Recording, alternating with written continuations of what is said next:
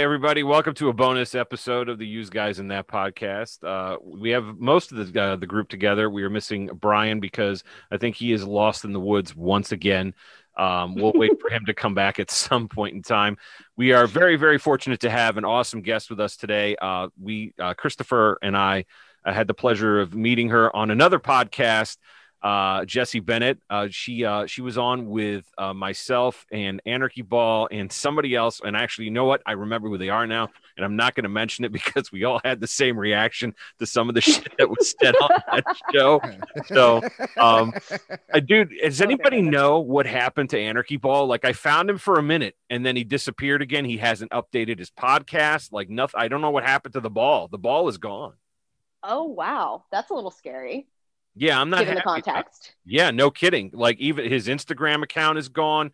The one where he was making like Boog shirts, the ANCAP Boog, what is it? The Hawaiian shirt. They were like black and gold. He had his wife making the shirts. That page is gone. So I don't know if anybody has found the ball. Let us know because we are worried about the ball. So we had a great conversation, but Jessie, thank you for coming on. If you wouldn't mind, I take this page right out of Pete Quinones' book, since it's your first time on our show. If you wouldn't mind introducing yourself to our audience, like how you got into the Liberty movement and all that sort of thing. Yeah, sure thing. I can do that. Well, hi guys. My name is Jessie Bennett. You might follow me on Twitter. I'm at Jessie Nicole B. I think most of you probably know me as a Twitter personality. I don't really know exactly what to call that title. Sort of accidentally fell into that.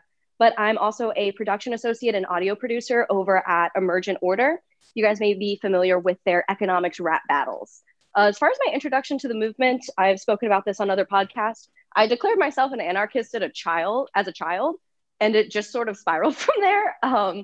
It sounds like a joke, but my poor mother can attest. I did some Young Americans for Liberty stuff in college, and then at some point ended up tweeting about it. So here we are.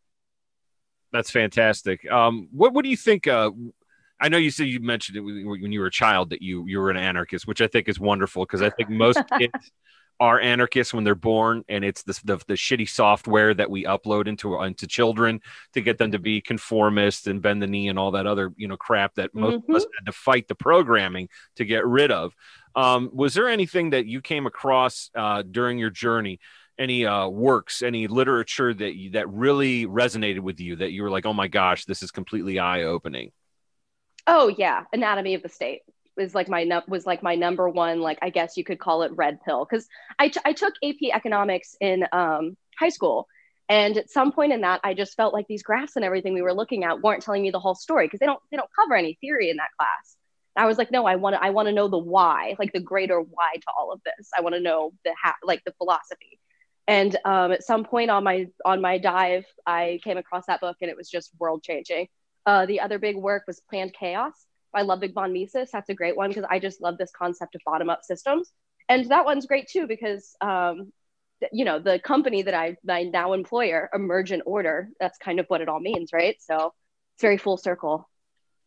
That's excellent. You're like, I don't know, the 100th person that when I've asked, even whether it's regarding being on the show or, just in personal conversations, Anatomy of the State is in my bag that I take to work every day. Like, it's never left my bag because I'm always waiting for the opportunity to shove it into somebody's hands who is asking the right questions. Right. It's your version of Dianetics. It really is. You almost have to be a Rothbard evangelist. Yeah. Really, no, seriously, because it's perfect. Like we had Sal the Agorist on. He's great. The first time, like we keep asking him to come back on because we enjoyed talking to him. But I remember asking him the same question, and we all agree that Anatomy of the State is definitely the best book as an introduction into, our philosophy. Even not so much anarcho-capitalism, but anarchism and also the villain that is the state. And it's a short read. So because a lot of people like the Randians, for example, they'll be like, oh, well, first you need to read The Fountainhead. And then, of course, you have to read. No, well, you really don't. In fact, you can get 90% of what you need out of her from her essays, in my humble opinion. I think you're right. I really do think you're right. But, there's people, it's almost, we go back and forth from like bouncing around to where you get a little cultish with some of the movements that are out there. Like Randians are kind of cultish, But at the same time, there's some anarchists, and I'm not going to mention who they are. Like, we've picked on them a lot on this show. You know, the original ones who lean a little bit left, you know, to the left of Karl Marx in some cases. They're really not, like, if they really are ANCOMs, like if they really are syndicalists, I don't have a problem with it. It's the LARPing and, you know, still voting for Joe Biden, even though you have a black flag in your profile. I don't understand that at all. Like, I mean, pick a team. But with that, yeah, I don't either. And like, even as somebody who's very anti-gatekeeping in some ways, because I do think, like, mostly as far as cultural views do, because we seem to have this problem where if somebody doesn't agree with our cultural views, we just make this weird assumption that they want state intervention. Like, I'm against that type of gatekeeping, but being a principled person is just gatekeeping by its own nature. So I think that to avoid all of it entirely is to just kind of drop the whole idea that we're this principled group, you know? That's a really good point. That is a really good point. So let me ask you this. The last time that we had chatted, we had talked about what are some things that can be done to get more female involvement, more women in the liberty movement. And who better to ask now? Of course, I have one of the strongest women in the liberty movement who is in charge of my show over there. Who's in charge I just press buttons. That's all I do. Yeah, sure. She's being nice, ladies and gentlemen. Trust me. She's ice cold. If we do the wrong thing, we're all fucked. So anyway, that's not true. With that being the case, I would like to know what do you think can be done to get more women involved in the liberty movement? Is there anything that acts as obstacles for women to be getting more involved in the liberty movement? Yeah, absolutely. So I'm just going to get the elephant in the room out of the way real quick. Obviously, Yaotu just happened. That is a huge problem for getting women in the movement. I don't think that's something that needs to be dove into anymore. People who need to read up on it, just follow the hashtag Yaotu on Twitter for more information. That's YAL2, like me too. But obviously, don't harass people. It's not great. Don't do it. Like, it's that simple. But that aside, I think that one of the bigger problems we have is I think that a lot of the student groups and a lot of the groups targeted at younger libertarians tend to use very, very aggressive recruitment strategies. And I just have never really seen how that's effective. That is more effective on a certain personality type. It worked on me, but it's predominantly a male personality type. The branding is all very aggressive, all very masculine. And I mean, branding does have a great bearing on who you're going to be able to recruit. It's all subconscious, but I mean, Emergent Order did used to do a bit of branding, a bit of marketing, and I learned a lot from that. And I just look at, these logos, these fonts, and there's like a lot of weird subconscious things that just scream to me masculine. So I think that there is a way to maybe feminize the movement and its outreach and that sort of thing and get more women that way, especially young ones. I think that's a really good point. I also, like you said, the most important thing that the first thing is what you said to me. That is an extremely important takeaway. I won't call it the most important, but it's absolutely critical, because I think that there are a lot of people that do get harassed in the movement. Like this whole, there's every time you see somebody post something and it's like I don't know if they're being funny or if they're just being assholes, or like, show us your boobs. Like, well, that's not what she's talking about. She's actually trying to have a conversation here. You know what I mean? Yeah, it's incredibly frustrating. And I mean, obviously the in-person stuff has, different implications, but yeah, even online, that's very true. There's this sort of like objectification. And I think that a lot of that comes from just these culturally conservative reactionaries is kind of where I think a lot of that lies. I think that, as progressives have, started with the pronoun stuff and all sorts of things that people on the cultural right don't necessarily understand. Even if they don't believe in legislating very regressive views, they're still going to have this sort of response and overdo it as a result. So when the left says, hey, let's empower women, then the cultural right sometimes says, hey, we need to actively put women down and objectify them because I don't agree with what this socialist said. So it's very frustrating. That's an excellent point. They just want to be contrarian simply because their political enemies took a different position. That's a really good point. Now, let me ask you this. Even as an anarcho-capitalist, do you have any opinion on the founding mothers of anarchism, specifically Lucy Parsons or Emma Goldman or Voltairine de Cleyre, any of the women who paved the way long before it was ever even popular in any movement? We had some very strong women who were leading the way. before it was even cool or marketable. Do you have any opinion of those early anarchists? Because I know economically we any of us probably don't line up with them very well, except for maybe the fact that they wanted more deregulation, allowing people to be more free, but not necessarily on the communal style of living or what have you. Do you have any Yeah. take on them? No, I'm so glad that you asked that question because I don't have an answer. So I've heard those names, and this is proof that like I'm guilty too. Everyone does this. I don't know anything about them besides that they were anarchists, and I think that I need to do better too. We all really could stand to learn from the fact that those aren't well-known names. I couldn't agree with you more. And if anybody wants to check out, we did an episode, Angel and I did a long time ago, in fact, almost a year ago, on a tribute to revolutionary women. We had to pick the top 10, and people like Kate Sharpley, for example, who lost her brother and her father and her fiance in the Great War. She was the one who received the medals for her loved ones, and she literally threw them back in the face of the Queen Mother and says, if you like them so much, you can keep them. And they arrested her. That's badass. Yeah, she was hardcore. There's a famous library that's named after her over there. It's an anarchist library. You would obviously find literature that you would expect to, like, for example, at AK Press, that's more to the left, if we're going to play the spectrum game. But, Emma Goldman, the same thing. The wonderful thing about especially her that I'm hugely fond of is she went over to Russia and she wrote 2 books on it. And she said, they were hopeful that, this is the start of some revolution that we're looking forward to.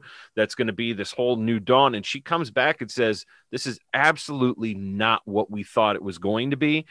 It shows that even at her, who hardcore anarchist, even she was able to say, hey, listen, these communist fuckers over here, they're killing anarchists. They're killing everybody. Like, this is bad news. You know what I mean? And I have a real soft spot in my heart for her. And then Lucy Parsons, for example, if anybody isn't aware, she is the wife of Albert Parsons, who is one of the Haymarket martyrs, who was wrongfully accused of starting a riot over the end of police brutality and the 8-hour workday being established for workers in Chicago. She is the wife of Albert Parsons. She is the daughter, I believe, of a slave master. And of course, her mom being a slave, she was a mixed race individual. She was one of the founding founding mothers, I guess you could say, founders of the IWW. So there's a lot of incredibly powerful women that have been in this movement from the beginning. So I encourage people to check that out because there are heroes that already exist. We can always make more of them, but it's important to know that these people have been around for a long time. So, hey, listen, man, nobody's perfect. It took me a long time to read all the shit that I'm 40. So I've had plenty of time to read all of the damn books, and I still have a whole stack that I have to get to. So let me ask you this.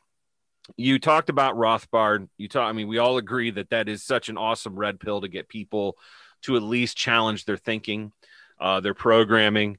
So did you just decide on anarcho-capitalism, or did you go through the spectrum and say, let me see which one of these best fits me as an individual? Yeah, sure. So after reading Rothbard and just connecting with it so much, I just sort of had this moment where instead of going through the whole spectrum, I was like, you know what? I'm going to go with the complete opposite and see if anything clicks. So I read a bunch of Karl Marx's work, including like the 2 big ones, Das Kapital, Communist Manifesto. And after just not being able to find a damn thing that made sense to me outside of Pro 2A, I was like, you know what? I don't think this is for me, and just sort of got very comfortable. And I granted, that's probably the wrong way to do it. I probably should have read more things in the middle, but from there, I just expanded my Liberty library, as I like to call it, and just never ended up really straying. It's funny, though, just a little side note. I ended up rereading some Marx when we went to do the Mises versus Marx rap battle, because we needed to, properly articulate both sides, because we try to make them just as unbiased as possible. Sure. It was actually a lot more fun, and I feel like I took a lot more out of it with like the frame of like, this needs to become a rap. So it almost gives you a greater understanding when you have some sort of goal like that. I think that reading Marx over again, I'm a recovering Marxist. I was a Marxist in high school up until about 2001. I was a member of the Socialist Party USA. I didn't have the balls. Oh my goodness. Oh yeah, I didn't have the balls to commit to the Communist Party because I felt that I would truly be blacklisted Like I was like, they had us all very scared. But I'm a recovering Marxist. And I remember, like, I could even argue Karl's points now just from remembering my programming as a young man. But I think it's important for people to reread it. What's also funny is Karl Marx probably has a more pro-gun position than most Republicans do. And I think a lot of people don't realize that. Like we've been very critical of our left-wing brothers and sisters. We have. And I have to take responsibility for that because they're not necessarily our enemy, because you can have different communities who live by different by their own different norms, for example. It doesn't have to be, we're all anarchists, but we have to pick which anarchy is best. Yeah, but that's an individual choice. If you want to live in a commune and share everything and not have locks on your doors, I think that's great. As long as you don't come and tell me that I have to live that way, I think you should have a ball, enjoy yourself. But I think that this is where the Twitter Hoppians become a little bit of a problem. But they do, and you know what the thing is I like Hoppe's work. I really do. I just, the tossing commies out of helicopters, like real commies, like if I could throw Joe Stalin out of a helicopter, yeah, you could sign me up for that. But ANCOMs, I'm not not LARPers, and we have our own LARPers to deal with. We've talked to Jeremiah Harding about them, people who masquerade as real libertarians, but voted for Donald Trump or support, nationalism, for example. These are things that none of us really like. These, again, not trying to gatekeep, but nationalism and lowercase libertarianism or anarchism is just not something that's going to jive. I know that they exist, the national anarchists. I'm not sure I'd be able to, have a chicken sandwich with them. I don't think that we'd be able to hang out. I mean, I'm sorry. I think it's ridiculous. With that being the case, though, reading Marx is very important because a lot of times I think a lot of people in the movement are just like, well, Karl Marx is an asshole. He's an idiot. Oh, okay. He might have been an asshole. I'm pretty sure that he was. He had boils all over himself. You're going to be surly from the start if you have your body covered in boils. He was unemployed. He didn't have a lot going for him. Nobody took his book seriously until after he died. So he was kind of pissed off in life. Okay. But in order to be able to refute the arguments of your economic foes, it's important to know what those things are, and I don't think anybody can articulate them. Like for was it the labor the materialist point of view, for example? Nobody can really do that. The labor theory of value, nobody can really articulate that. You know what I mean? And it's incredibly critical because if somebody hits you with that and you don't know how to respond, or at least say, hey, listen, I'm going to take your example, I'm going to apply it, and put the scientific method to it, and say, hey, listen, this is how I can prove that it doesn't work. Right? Yeah. Thank goodness von Bommelwerk did it for us too. But That's true. That's true. Yeah. I recommend people reread all of those. I recommend people reread Das Kapital. Man, those 2 volumes are really, really tough to get through. Like they're rough. Yeah, it's a significant time cost. Yeah, no, really. It like the Communist Manifesto is the pamphlet version. It really is. But if you really want to get deep into theory, and I've made this argument too with academics that in a way Karl kind of won, not necessarily in the proletariat revolution, but at least in the language department, because we use his language. Like he established the goalpost that, the use of the word capitalism, for example. He's the one who popularized it. We wouldn't be using it if it wasn't for him. And here's the question I want to ask you. Is the word capitalist salvageable? We've asked this of other guests before, but I like to call myself a free market anarchist, and I know that Christopher does as well. Do you feel that the word capitalism has been dragged through the mud so much that it's almost like we can't save this because it's associated with even things that it shouldn't have been associated with, let's say? Yeah, no, absolutely. So for me, it's not so much a question of whether or not it is salvageable, in my opinion, because of Marx's coining of it, and because that's the literature that our political enemies are using. I think it's almost that it has to be salvaged, because I do think that on some level, whether or not what people refer to as capitalism is correct, when they see a free market, they'll still look for evils and things in it and label it capitalism. I think that it's a word that's just too ingrained into both sides of the argument and into discourse that I don't think we really have an option at this point to not salvage it. I do call myself a market anarchist as well if I'm like having a conversation with somebody that I know is going to shy away from the word itself, capitalism. Right. We did a branding campaign recently for Washington Policy called Free Markets Destroy. Free markets destroy poverty. Free markets destroy, all of these bad things. Like, it's great. We called it free markets for a reason. But I think that in some circles, you do still need to hold on to the word. So I think it's more a matter of rebranding the word in a more positive light. So what the proper way to do that is really just going to be on a situation by situation basis. It's about knowing your audience. It's about knowing or even if it's an audience of one, if you're just having a conversation with somebody, know which one to use. But I don't think we have the option to get rid of the word at this point. I agree with your strategy, by the way. I think that's excellent. You have to be able to read who you're talking to and know when to, because I mean, Christopher and I talked about this. Like, we've taken those political quadrant tests. What are they called, Chris? The Nolan chart? No, the other one. What is it, Christopher, that we took? The political compass test. That's what it was. Yeah. And both of us ended up with, like, we were either agorists or we were ANCAPs. And like, I don't like, the problem is, like, I don't have a problem with using the word capitalist because I understand what it's supposed to mean. But when you're dealing with, like you said, you have to be able to read who you're talking to, because if I'm talking to somebody, who's a bourgeois progressive leftist that's from the suburbs, who got everything from Vox and from a public school teacher, and I'm going to say capitalist, that's automatically A, going to shut their ears. They're not going to listen to me anymore.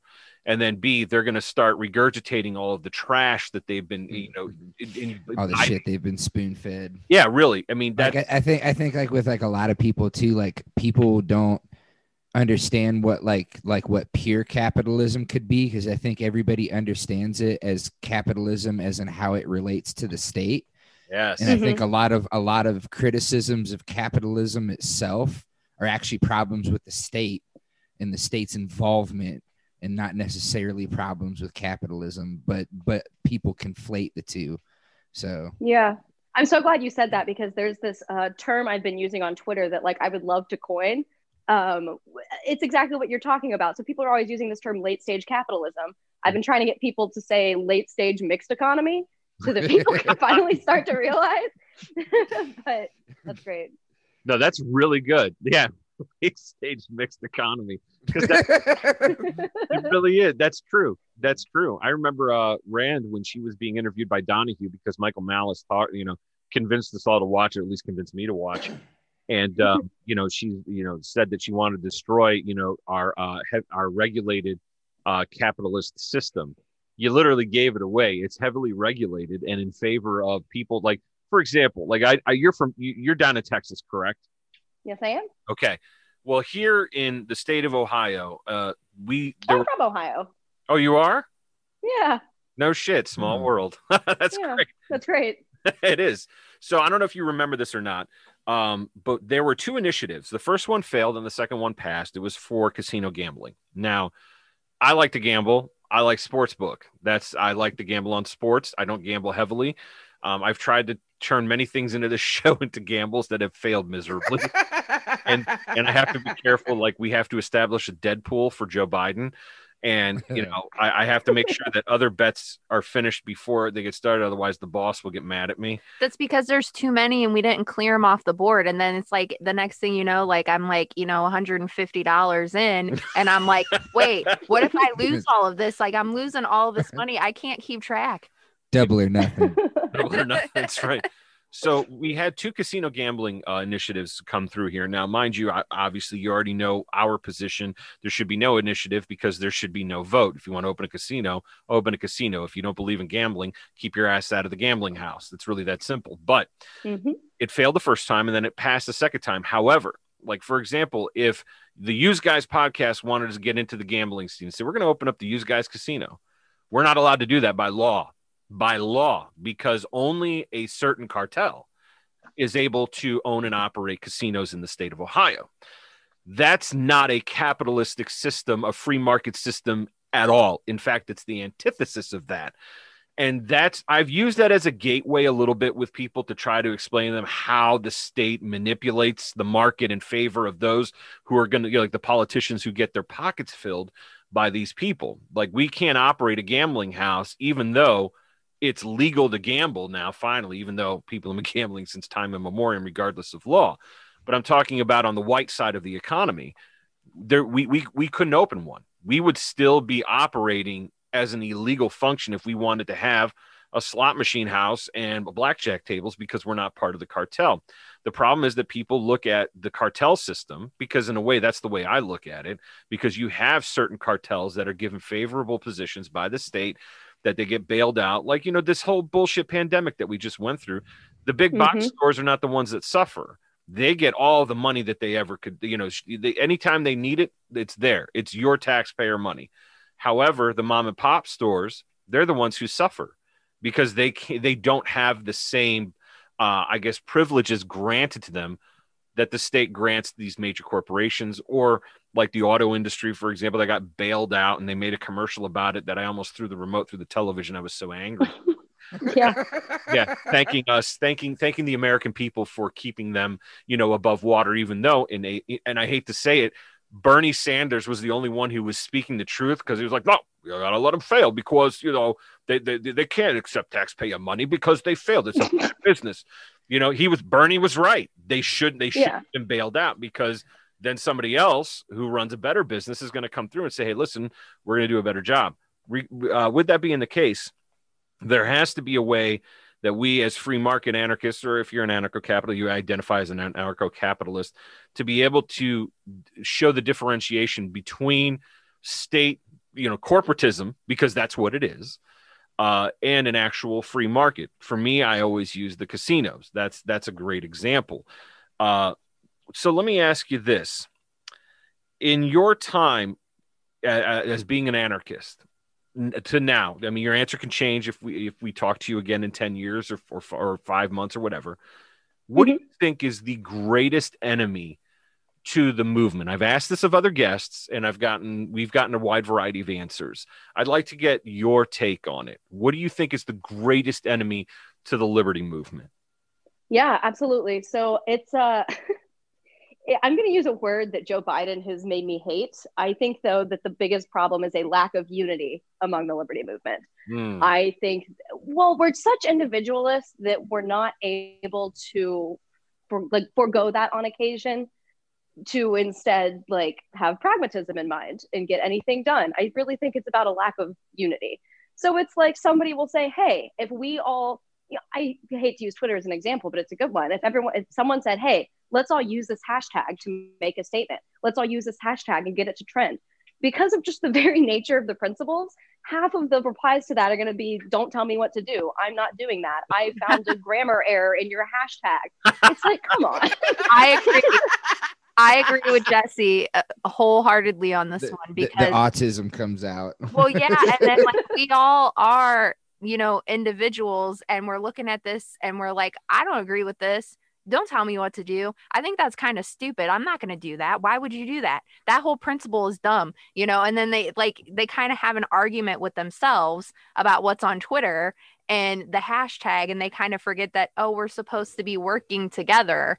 They kind of read into it a little bit more, I think. And I agree. I agree.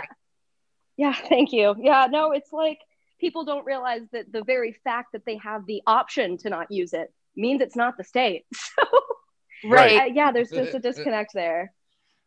Yeah, I think that, and the fact of the matter is also that a lot of these people have egos. And if they didn't think of that fucking idea, then it's a shit idea. That's a lot of these people are out there who they're like, you could come up with a wonderful solution to the problem, but if they didn't think of it themselves, and especially let's say you as a woman, now you're dealing with people who not only have an ego, but also, don't exactly take kindly to someone taking the lead that's not a male. They're out there, unfortunately. And I think the more that we do that, the more we can at least expose these people for them LARPing within the movement. As far, like you said, it's kind of herding cats when it comes to anarchists and libertarians. And I agree, the lack of unity is a huge problem for the movement. The other thing that I think is a huge problem, and we've talked about it on this show quite a bit, and I never get tired of talking about it because I feel it's critical, that the importance is critical, is identifying yes, unity is a huge problem. Like the word panarchy, for example, not saying, hey, listen, we have to pick one form of anarchism for all of us to agree to. Well, absolutely not. That negates the whole purpose here.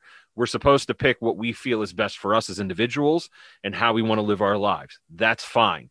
And I've been guilty about that in the past because we have absolutely rained shit on our anarcho-communism, for example, or some of the original anarchist ideas. They're not bad ideas. They just don't jive with us, and that's okay if they really are who they say they are. If they're not just communists LARPing as anarchists, because we've seen that too. They were Bolsheviks in disguise. But also for us on this show, like the big red pill that, like so for example, you talked about Rothbard's book being a major red pill. The red pill that not only myself, but I know that Christopher and Angel, that we like to try to give people to take, is the police. I think that is a massive unifier, not only for people on the bottom right of the quadrant, but the bottom left of the quadrant, but also individuals that might be veering towards that middle of the quadrant area.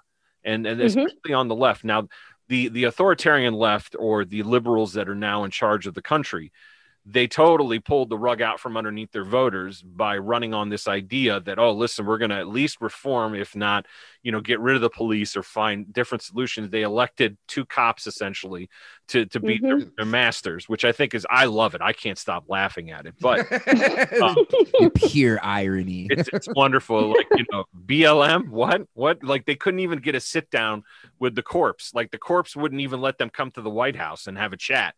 Like, no, thanks for what you did. Appreciate it. We got in charge. We're going to still send cops to beat the shit out of you and tell you, right. Thank you very much. Take all your stuff. And, right. Exactly. Yeah. Like the idea that no major political party won't tackle qualified immunity for police officers is a testament to how that political class relies on its law enforcement to make sure that the proles stay exactly where they belong, which is at the bottom, right underneath the boot. But I think I've gotten a lot of people to at least start to challenge the programming. Like when you walk down the street and I see, the Blue Lives Matter flag. I mean, I have to I get a verp, a little vomit there, and I have to choke it back down. But it's been it sucks to say this, and we've said that. I know for our regular listeners, you're going to hear Jay talking about it again. God damn it, but we're going to do it. The 25 dogs per day on average are killed by police. Oh, God. You should be far more bothered by how many, not only African Americans are murdered by police and poor white people, but poor people in general who are running away from the cops and get shot by the cops while they are running away. But people are more bothered when you tell them, hey, by the way, do you know that the Department of Justice is willing to admit that an average of 25 dogs per day are killed by police? That usually gets the reaction of no, or really, or oh my God, yes, I will take any of those reactions, because I believe, like Michael Malice has said, that the goal is to get the average person to look at a journalist like an executive for a tobacco company. Okay. Our goal on this show is to get the average person to look at the police in the same light, that they're there to serve a client. They are not here to for your health or your well-being, despite whatever cousin, sisters, brothers, former roommate that you might have that's a great cop. We're not talking about that. That's always been an avenue for me, at least, to make inroads with people, to at least start to break the programming. You know what I mean? It's a difficult one to beat. And also to talk to people about how what is reported is 1 in 4. Is it 1 in 4 or 40% of police officers are the spouses or significant others have been abused at some point in time in the relationship? That's 30%, if I remember correctly. 30% is huge. That is a huge number. And I think if people start to look, because I understand, I'm all for privatizing everything. I think that security should be privatized. And, a lot of the things that we run into with the cops, the money-making machine that is the justice system, the war on drugs is probably the keystone of that entire thing. Once we got rid of that, but the cops then the police union is never going to support that, because that's how they make their money. Okay. With that being the case, do you agree that trying to get people to see the police, law enforcement in general, as being something that they should be concerned with, or at least as an introductory into, lowercase l libertarian thought? Sure. So I think that it is a good entry point. And I think that a lot of the problem lies in the messaging. I think that, so their slogan is all cops are bastards, right? Yeah. That's one of the ones they use. And so you look at that and it's like, okay, well, what is a cop? So I think it's a matter of bridging that disconnect that people seem to have between police and the state.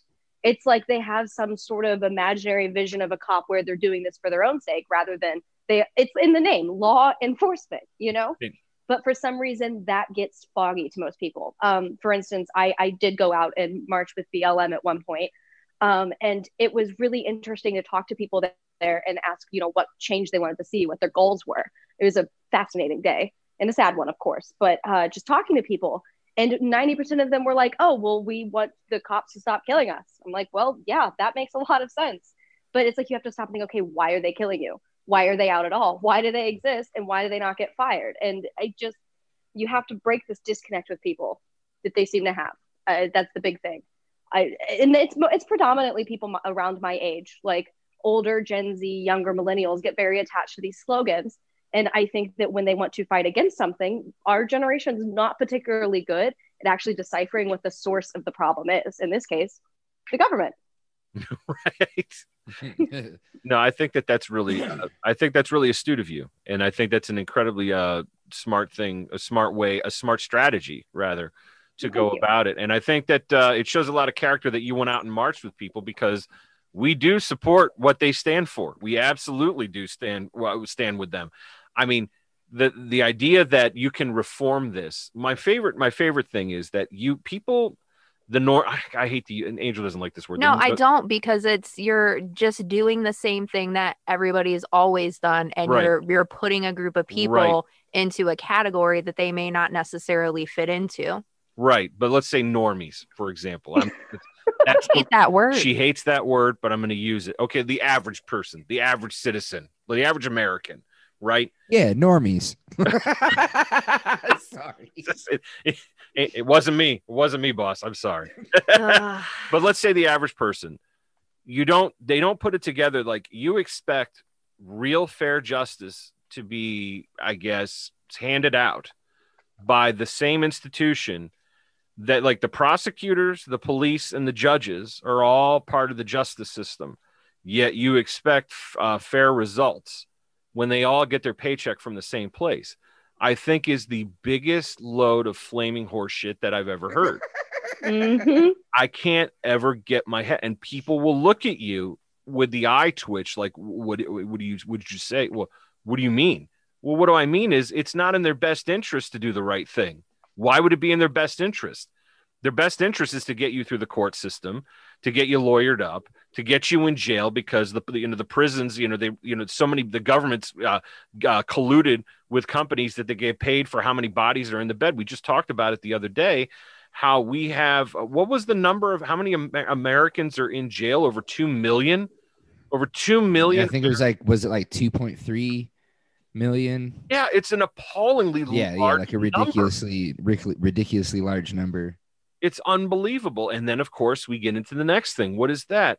Using the labor force that is in prison for the benefit of some of these people who, these companies who are in bed or colluding with the state. Once again, the state is the villain. They're the ones the state is creating these circumstances and profiting from it, and they're friends. It's almost like if you think about it, it's kind of like a feudalistic system, right? You have the king at the top. And the lords are the vassals, okay, the barons, the earls, and all that shit. They pay homage to the king, and if they do so, they're given privileges. And then it trickles down to, we the serfs at the bottom, who are literally under the heel of the state on so many different levels. I just hope that people finally, someday realize that, the average cop is not your friend, and they kill 25 dogs a day on average, and that's what the Justice Department is willing to admit to. Sorry, guys, you regular listeners. Every time I have a chance to talk about it, I'm going to do it until somebody says, "You know what, Jay? I really appreciate it. I had no fucking idea." Well, now you do. Okay, so I'm done with the police. That's it. We talk about it almost every fucking show, but I really, in case you can't tell, like we really fucking hate the police. like we're not fans. Like we're not fans. All of that. I would rather have the ANCOMs run a community militia than have the police or the fucking highway patrol or any of those groups. Really, I mean that. Like I would feel more comfortable with that than I do with the current system, because it's all for profit. It's all for profit on the backs of the people. And I think it's appalling that we allow this to continue. Is there anything anybody else would like to bring up? Christopher, is there anything else you would like to talk about before we call it a day on this bonus episode? You had mentioned the prison industrial complex. I do have something to say about that if you don't mind. Oh, yeah, go on. At all. Yeah, so we recently did a project for Alice Johnson's organization, Taking Action for Good, TAG, in which we basically recorded interviews of people that were seeking pardons and shortened sentences, that sort of thing. And the video did play in front of Trump, and thankfully he pardoned some people. That being said, that experience of interviewing them was absolutely heartbreaking. It is absolutely insane what lengths the state goes to keep people in jail. Oh. Some of the stories we heard were just like, their process through the court system was full of just so much regulatory burden and nonsense that, like, the fact that we need lawyers with advanced degrees to understand how to keep you out of jail is, I think, very telling.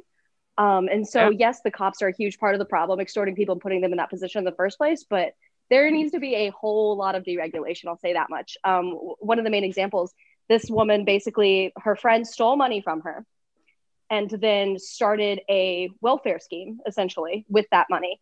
Her friend didn't get any of her money back, and she ended up spending years and years and years in jail before getting pardoned. It's just little things like that. People could unknowingly be committing so many crimes in a day, and I just think that, immediate dereg is needs to be first course of action to kind of starting to dismantle that. I couldn't agree with you more, and I'm not surprised, because didn't somebody write a book called A Felony a Day or something, like how the average American commits at least one felony, whether they know it or they don't know it? In fact, Neil Gorsuch had just talked about how everything had been criminalized, which is funny coming from the Supreme Court, someplace I would never expect to hear that, but it's true, because no kidding, there are so many different things. Yeah, I'll find the article. I'm going to put in the show notes where he made a comment about how everything is criminalized. And how it's because it's dealing with the Fourth Amendment. They want the argument, like we posted it a couple of times. The argument now is that it's before the Supreme Court that the cops want to be able to go into your house, regardless of the Fourth Amendment, which we all know is toilet paper. Like there's not there. This is all pomp and circumstance. If they smell weed, they can break down your door. I mean, it's been proven they can't. They do, and there's no recourse. But they want to go into your homes to confiscate, to get firearms, for red flag laws, or if they consider you a danger if you're mentally unstable, without a warrant. Okay, and Gorsuch was the one. He is making the argument, saying, "Well, this is actually kind of what the whole fucking point of the Fourth Amendment is. That you can't do that. You can't just go into people's homes. I mean, they have been, but." I'm not an incrementalist. I don't believe in a transition state to get to the next level, so to speak. But while we're at least watching from the stands how the game is being played, I think it's important to at least bring up that there is somebody actually questioning whether this should be done. Like we have these laws for a reason, or at least protections, let's say. But I'm not surprised whatsoever that something is like that minuscule will throw you into a fucking hole for years and years and years. And you know what, man? Fair play to Trump, at least for getting some of those people pardoned. I mean, every time you can free somebody who shouldn't be there, and let's face it, most of them shouldn't be there. There's only a select few that should ever be incarcerated. And that's for things that we've talked about on the show before, like, sexually assaulting someone, raping children, shit like that we really like. You are off the island. Nobody needs you here. Yeah. But a lot of this, when it comes to theft, for example, restitution can be made otherwise. There is a method of restitution somehow, but throwing somebody in a cage for X amount of years is definitely not going to reform them. It's been proven that there is no reforming somebody, but all they are going to have to do, what they're going to have to do is they're going to have to avoid being shanked or raped or get involved in some sort of drug smuggling operation that still happens in prison. I mean, there's terrible things. Like, it is absolutely terrifying. So I think that's really awesome that you were able to hear a story like that and at least be able to tell more people about it. It is incredibly important for this kind of work to be done. And we're going to put it's takingactionforgood.org. We're going to put that in the show notes so that people are, our listeners, anybody who's curious can take a peek and see if they can get involved or at least spread the word. So Mazel Tov on that. That's excellent work. Thank you. I think that's wonderful. But the prison industrial complex, yet another thing that the state has created that a free market could solve very quickly. But Christopher, you were saying, do you have anything else, my friend, before we wrap it up today? Nope. Okay. And you, Miss Angel, our boss. I do not, but I mean, I would just like to, caution people to understand that sometimes, I know like people who are police, sometimes they get into it for, the good reasons because they legitimately want to help people. But there's a lot of people who become police officers because they're obsessed with power. And they use that position of power or authority to manipulate and abuse other people. And they do it because they're able to hide behind the uniform. And I just think it's important to remember, that there are some good people, right? But the majority of them are also very terrible. So I don't know. That's what? All. No, you know what? We could talk about that for just a second. That's fine. You think about this, though.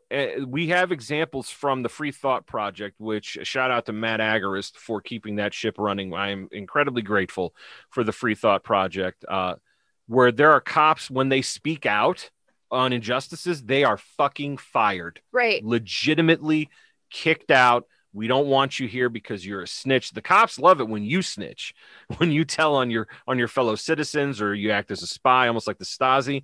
But I will say, anytime these cops step up, or what was it, female officers that have said certain, like they've talked about, some of the injustices they've seen or some of the illegal activity, they will, if they call for help, if they're in a legitimately dangerous situation, they're blacklisted from having help show up for them. So, oh my gosh. Oh yeah. It's really, really, like, I'm all jokes aside, like, we are very serious about that. Like, this is a problem. This institution is a problem, and there is no reforming it. There's no voting your way into making it better or electing people that are going to fix the problem. There is no fixing this problem. It needs to go away. It needs to be thrown into the ash heap of history, and we need to start over with something that is completely the antithesis of what we have right now. Awful, awful shit happens. Not to mention, Angel, wasn't it some state had to pass a law making it illegal for you to rape somebody in the back of a fucking police car? I can't remember the state off the top of my head, but yes, they had to make a law. Yeah. You cannot sexually assault somebody you have arrested. It's now a law because apparently it was happening enough that somebody said something and they passed the law. So before that, ridiculous. It is beyond ridiculous. And again, our core listeners, I'm sorry, but I get very upset. So we have to do something about this, and it's not going to take place at the ballot box. I'm not saying it's taking place at the other box either. I don't advocate for that. I don't advocate for violence at all, but I believe completely getting rid of it and starting over with something that is market-based, that is based on something that we can hold them accountable for. You know what I mean? Because right now, as it stands between the police unions and qualified immunity, good luck to you. Because every time a settlement is paid out to individuals who have been wronged by the state, on the rare instances that they win in court, it's not the cops' money, it's the taxpayers' money. So either way, and the people who perpetrate these crimes against the individual, they don't answer for them. Or Daniel Shaver, the man that was executed. I mean, that cop retired to the Mesa Police Department and collects a pension and is getting compensated for having PTSD for executing a human being, in a hallway in a hotel. This is beyond fixing. So we need to look at market solutions or community solutions. I'm up for anything other than what we have right now because it's an unmitigated disaster. So Angel, you got me all worked up again. I'm sorry. I just, I think it's important God damn to it. point out that, like, there are some people that do join, the police and the fire department and things like that because they legitimately do want to help people, right? Like they care about, people in their community and things like that. And, a lot of people say, oh, well, I want to help people. But those people, I think, are few and far between. I agree. It's important to remember that. Well, and then how long do those people last before the system chews them up and turns them into bad people? Right. It's a great point. Like that's the other thing you have to think about too. Because I get what you're saying, that there are, like, statistically there would have to be people that join with good intentions. Fair. I mean, when you think about it, like I'm sure that there are, but it's like how long until the system as it's designed before it chews them up and spits them out, and they either wise up and walk away and quit. And I've known several people in my personal life who have, who are former cops that used to be cops, and they said, fuck this shit, and they walked away from it. Or until you give in, like, do you live long enough to see yourself become the villain? Yeah. Yeah. That's isn't that something? And let's not forget too, the song doesn't go fuck the fireman. Okay. Right. Just saying. But I'm always reminded of what's his face from The Sopranos, the character who was homosexual, and he said, like, back where I come from, you join the fire department so you can steal shit out of people's houses. Oh yeah, I know what you're talking about. Well, he was from New Jersey, which all due respect to the listeners we have in New Jersey, I was born in Jersey City, and I haven't been back since. I was born and then I left. Okay, well, my parents left, but you know what I mean. Like, no, you can get the fuck out of there at any point in time, and your ridiculous property taxes and the fucking stupid gun laws that they have out there, where you can't have more than four rounds in a gun. I'm sure. You know what I mean? Pretty soon they're going to ban crossbows for shit. You know what I mean? It's just so ridiculous. But I really appreciate you, Jesse. One more time, if you wouldn't mind going through your social media stuff so that our listeners can find you, please. Yeah, no problem. So the main place to keep up with me is on Twitter. So my handle is at Jessie Nicole B. That's at JESSI Nicole in the letter B. Or you can just look me up. My name is Jessie Bennett. If you want to follow on the stuff that my employer, Emergent Order, is doing, so I'm just here representing myself, obviously, but if you were interested in any of the stuff I talked about, you can check them out at youtube.com/emergent order or at emergentorder.com. Outstanding. And yes, you said you were going to plug Tag in the bio. That's great. Because we did that video with them, and I don't work for them or anything, but they definitely need more attention. So that's fantastic. Thanks for doing that. Oh, sure. It's our pleasure to do that. So thank you very much for that. If you want to get a hold of us, info@useguyspod.com, useguysinThat@gmail.com, useguyspod.com is our website where you can find a tremendous blog that I actually did update not too long ago. You're very welcome. You can also find us. Podbean is where we have as the flagship for our podcast. We're across all podcatchers. And of course, what else am I forgetting? We have a Patreon for $2 a month. You can actually get more content. We've got quite a few hours of B-side material on there. If you want to support us on there, it's only $2 a month. Come and check it out. And what else do we have, Angel? What else am I forgetting? Our YouTube channel. We got a YouTube channel. We got YouTube, BitChute. Yeah, we got that. Looking into starting up Odyssey. Yes, we're looking into starting up Odyssey. We actually were banned, not banned, excuse me. We had a thumbnail for the Gulag episode that we just did that was removed by YouTube, and I had to appeal it, and they actually gave it back to us and apologized to me. So yeah, even though I have a very negative opinion of how, I'll tell them to give us our fucking episode with Aaron back too. That would be nice. I wish we could. Yeah, get at us. Use Guys Pod is our handle across Instagram, Twitter, and Facebook. Feel free to message us. Let us know what you think, and please give Jessie a follow. She does great posting on Twitter, but as you can obviously see, she's very active in very important circles. We really appreciate you coming on. Please continue to do the good work that you're doing, and feel free to come back and hang out with us whenever you like. Well, thanks. I appreciate all of that.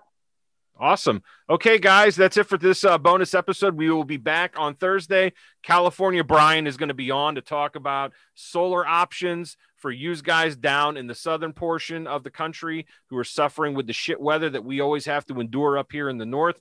He's going to talk to us about that. And then we have a super duper guest. It's going to be a week from tomorrow. I'm not going to tell you who it is. You're going to have to fucking tune in and find out. So from Jesse, the boss, Angel, myself, and Chris G. Thank you very much for listening, and we'll talk to you guys soon. Thank you. Bye. Bye. Peace. Bye.